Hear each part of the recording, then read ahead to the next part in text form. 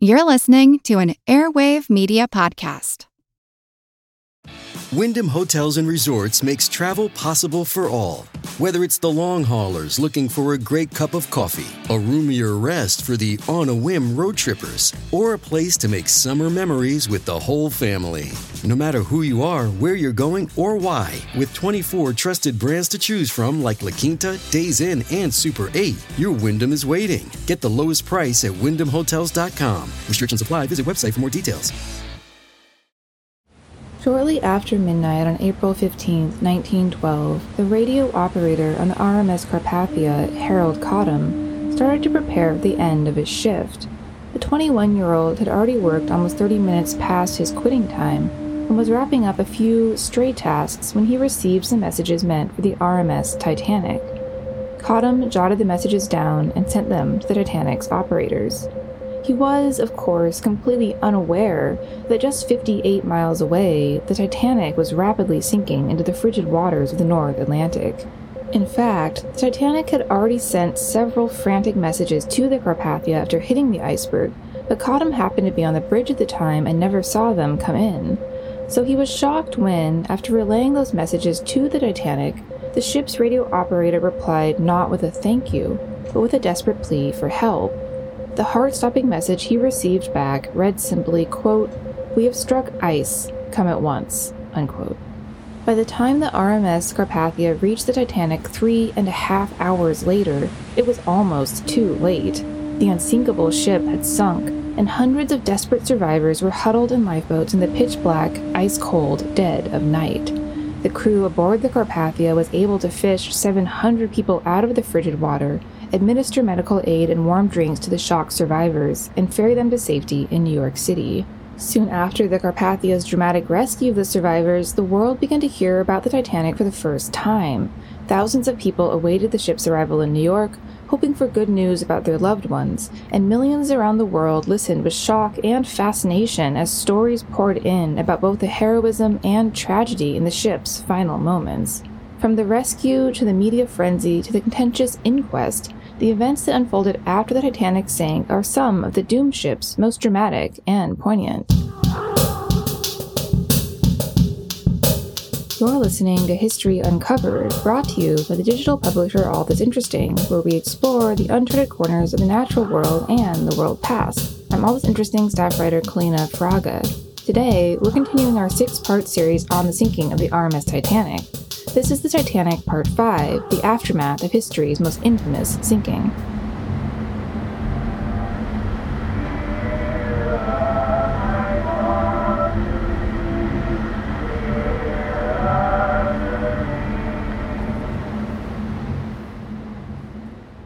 The final chapter in the Titanic's descent into the North Atlantic began not aboard the Titanic, but instead more than 50 miles away on the RMS Carpathia. That ship, sailing with the Cunard Line, the chief rival of the Titanic's White Star Line, was a few days into its voyage from New York City to Austria-Hungary when its young radio operator, Harold Cottam, made a fateful decision. Instead of going to bed as he planned, Cottam ended up receiving a number of messages meant for the Titanic and decided to pass them on. "I say, old man," Cottam messaged the Titanic radio operators, "do you know there's a lot of traffic for you at Cape Cod?" To Cottam's surprise, the Titanic replied with a desperate message, saying, quote, "We are sinking, come at once. This is CQD, old man," unquote. The message was a harrowing one. CQD meant all stations distress, and meant that the Titanic was in deep trouble. Cottam didn't know it, but the Titanic radio operators Jack Phillips and his assistant Harold Bride had been sending CQD and SOS distress messages to anyone who would listen as soon as their ship started taking on water about 45 minutes before. It was difficult, painstaking work, since the operators could only send or receive one message at a time. Amateur radio operators interfered with their signals, and every pointless question they received only slowed down the process. What's more, their messages hadn't even reached the ship closest to them, the Californian, which was just 20 miles away from the Titanic when it hit the iceberg, because its radio operator had gone to sleep. Fortuitously, however, Cottam hadn't yet gone to bed, and when he got the Titanic's desperate reply, he quickly sounded the alarm, rushing to the bridge and telling the senior officer on duty what he'd heard. But the officer was skeptical and slow to act. This was possibly because radio technology was still new, and the officer may have believed that Cottam had misheard the message. Plus, the Titanic had a sterling reputation. Who would believe that disaster had struck the unsinkable ship? Determined to sound the alarm, Cottam dashed below deck and woke the captain, Arthur Rostron. Unlike other members of the Carpathia crew, Rostron took Cottam's announcement seriously. The captain quickly got dressed and took command. The Carpathia was 58 miles and 3.5 hours away from the Titanic, so Rostron ordered the ship to operate at top speed. It usually sailed at around 14 knots, but the Carpathia raced the North Atlantic at 17 knots that night, a speed so intense that the ship's dials veered into the red. The ship's chief engineer allegedly dropped a cloth over the speed dial so that no one would see. But sailing at top speed wasn't the only danger that the Carpathia faced. It also had to dodge icebergs like the one that had doomed the Titanic. Yet, somehow, the Carpathia made it through. According to Rostron, some of the icebergs towered 200 feet above water level. He later said, quote, "I could only conclude another hand than mine was on the helm," unquote. Throughout the harrowing journey, the crew of the Carpathia readied the ship to rescue as many people as possible. Rostron dispatched orders to prepare lifeboats, assemble the ship's doctors, and set up public spaces with blankets and warm drinks for anyone they managed to rescue. All the while, Cottam remained in touch with Phillips, who would perish, and Bride, who would survive, helping them to send distress signals to other vessels. The last message Cottam received from Phillips read, quote, "Come quick, our engine room is flooded up to the boilers," unquote. At around 4 a.m., the Carpathia finally reached the Titanic's last known coordinates, though, of course, by then, the Titanic was far beneath the surface of the sea. Rostron later described the gut-wrenching scene, saying, quote, "Devoutly thankful I was that the long race was over, but with that feeling was the veritable ache which the now certain knowledge of the liner's loss brought. No sign of her, and below was the first boat containing survivors," unquote. Rostron's second officer, James Bissett, was likewise thunderstruck. In describing the eerie scene, he later said, quote, "On all sides we could see lifeboats making laboriously toward us, some dangerously overcrowded, some half empty. A mile away there was a mass of wreckage, like an island, marking the spot where the Titanic had gone down," unquote. In that moment, those aboard the Carpathia realized that the unthinkable had happened. The Titanic, the so-called unsinkable ship, had been defeated by the sea. As Bissett later wrote, quote, "It should not have happened, but it did."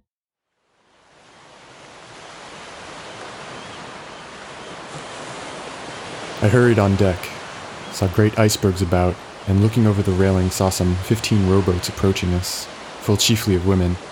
These were drawn up on board and passed us by, most of them so stiff with cold and wet that they could not walk without being supported. Stanton Coit, first-class Carpathia passenger living in London, England. Just 10 minutes after the Carpathia's arrival, the ship began bringing lifeboats filled with Titanic survivors on board. They included Eugene Daly, an Irishman found unconscious after he jumped into the frigid waters during the Titanic sinking, R. Norris Williams, a young tennis player whose legs had frozen, Bride, the radio operator whose feet were badly frozen, and Molly Brown, a Colorado socialite who swiftly took control of some of the rescue operations.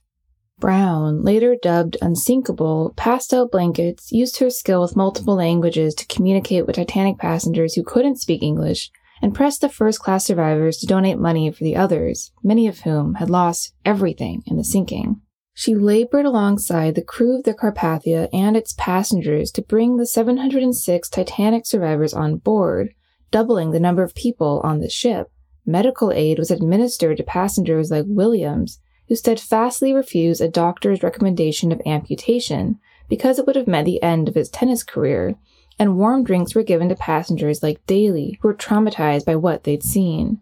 Daly cried, quote, "My God, if I could only forget. My God, if I could only forget those women's cries," unquote. Indeed, many of the survivors were in a state of shock and grief.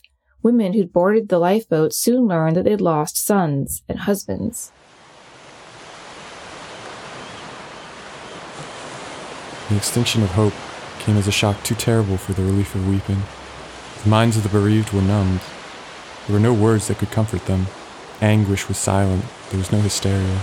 There was only a pall of unutterable grief and a dazed staring from the eyes of bewildered incredulity.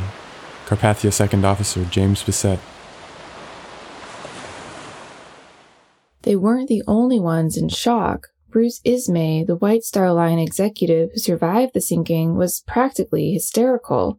He was given sedatives and put to bed, and a second officer, Charles Lightoller, later said, quote, "Mr. Ismay did not seem to me to be in a mental condition to finally decide anything. I tried my utmost to rouse Mr. Ismay, for he was obsessed with the idea and kept repeating that he ought to have gone down with the ship." Unquote. Meanwhile, other ships began to arrive on the scene, including the Californian. The actions of the Californian's crew were later heavily scrutinized when it came out that they'd seen the Titanic's emergency flares and done nothing. Apparently, the captain thought that the Titanic was just having a party. The ship didn't react to the emergency until its radio operator woke up around 5 a.m. and heard the Titanic's distress signals, much too late to save anyone. Indeed, aside from the 706 people pulled from the water by the Carpathia, other ships found no more Titanic survivors. One ship, the Mackay Bennett, sailed to the scene from Halifax over 800 miles away and fished more than 300 dead bodies out of the frigid water, including a 19-month-old boy that someone had dressed in 4 layers of clothing in a desperate attempt to save him from the cold. In the end, the Mackay Bennett picked up so many bodies that it had to leave 100 in the water because the ship had simply run out of embalming fluid. By that point, the Carpathia had made it to New York City, where thousands of the Titanic passengers' loved ones and friends had gathered anxiously to wait for the survivors' arrival, having no idea who would be among the rescued and who would not.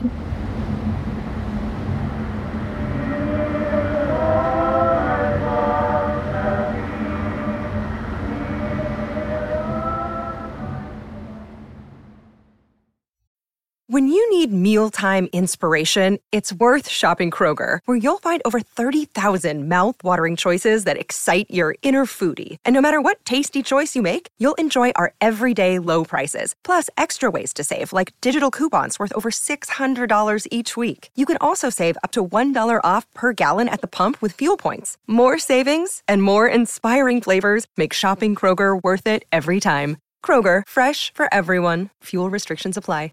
As news of the Titanic sinking and the dramatic rescue of its survivors spread, scores of stories about its passengers emerged. There was the young stewardess Violet Jessup, who, the year before, had been aboard the Titanic's sister ship Olympic when it narrowly avoided disaster after colliding with the HMS Hawk. Incredibly, Jessup would also encounter disaster while on the Titanic's other sister ship, the Britannic, in 1916. Working as a nurse during World War I, she was aboard the ship when it collided with a German mine, and barely escaped with her life. There was also 9-week-old Milvinia Dean, later identified as the ship's youngest survivor. Dean had been in steerage with her parents and her 2-year-old brother when the Titanic hit the iceberg, and she survived the sinking after she was lowered into a lifeboat tucked into a mail bag. Dean's mother and brother survived, though her father perished. Meanwhile, some of the most intense media attention focused on 2 young, unidentified boys, dubbed the quote-unquote Titanic orphans, who had been sailing under false names Louis and Lola. It eventually emerged that the boys' parents had gotten divorced, and that their father had attempted to spirit them away to the United States from France. He died during the sinking, which might have left them forever orphaned, had their mother not happened to see the boys' photograph in the newspaper and recognize them as her own. She soon identified them as Michel and Edmond Navratil and set sail for the United States to take them back. However, many of the newspaper's stories following the Titanic sinking focus on the White Star Line and Bruce Ismay himself, who was dubbed a coward in the press. Some journalists even made a play on words with his name, calling him D''Ismay or Dismay. Indeed, subsequent inquiries into the Titanic sinking looked closely at both Ismay's actions and the actions of the ship's captain, Edward Smith. 2 investigations, one American and the other British, found that factors that led to the Titanic disaster included the ship's speed, its dismissal of iceberg warnings, and the lack of lifeboats on board. The conduct of Smith, however, was defended by his second officer, Charles Lightoller, and the British inquiry found that while he had made mistakes, the captain was not guilty of negligence. Ismay, the same inquiry declared, would have simply become another Titanic casualty had he not jumped in a lifeboat as the ship sank. Most of the investigation's ire was reserved instead for the captain of the Californian, Stanley Lord, who the investigators determined could have likely saved many lives if he had sailed to the Titanic's aid after seeing its rocket flares. Instead, Lord had dismissed the flares of the ship signaling another White Star Line vessel, or even the after effects of a party. The investigation suggested a number of new rules to make sure that something like the Titanic disaster never happened again. They included requiring ships to have enough lifeboats for all passengers and to maintain a 24-hour radio watch, two things that would have minimized the loss of life on the Titanic. In the end, it took more than an iceberg to turn the Titanic into a tragedy. Things could have been different if warnings about icebergs had been heeded. Fewer people would have died if the ship had had more lifeboats, and if the crew was better prepared to dispatch them. Likewise, lives would have been saved if the Californian's radio operator had stayed at his post just a few minutes longer, and the Californian's captain could have been the story's hero, and not its villain, if he hadn't dismissed the warnings of the Titanic's flares. Painful questions like these, the what-ifs of history, have helped feed the world's long-standing fascination with the Titanic. But the ship's story didn't end when it disappeared into the North Atlantic. Instead, the tragic sinking launched a decades-long attempt to find the Titanic's ruins, which we'll get into next time. Tune in for the final episode in our series, The Titanic Part 6, The Enduring Legacy of the Doomed Ship, where we'll discuss the 1985 discovery of the wreck of the Titanic, the fact and fiction behind the classic 1997 film Titanic, and more. Thanks for listening to History Uncovered. I'm History Uncovered's producer, Kit Westneat. If you like the show, help others find us by leaving a review on Apple Podcasts or Spotify. And be sure to follow the All That's Interesting and History Revealed pages on Facebook and Real History Uncovered on Instagram. Make sure you don't miss out on the new episodes and subscribe to the History Uncovered podcast. And keep up with our latest stories at allthat'sinteresting.com. If you have a question about the show or just want to say hi, feel free to call us at 929-526-3029 or email us at podcast@allthat'sinteresting.com. This podcast is part of the Airwave Media Podcast Network. Visit airwavemedia.com to listen and subscribe to their other fine shows like Legends of the Old West and Redacted History. Until next time, keep exploring.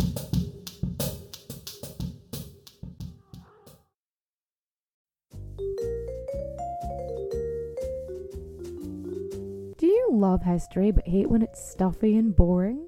Well, look no further and join me, Katie Charlwood, your friendly neighbourhood social scientist and reader of books, as I delve into unsolved historical mysteries, murders by gaslight, and of course, women who have been misrepresented through all time. On Who Did What Now, the history podcast that's not your history class. Listen wherever you get your podcasts.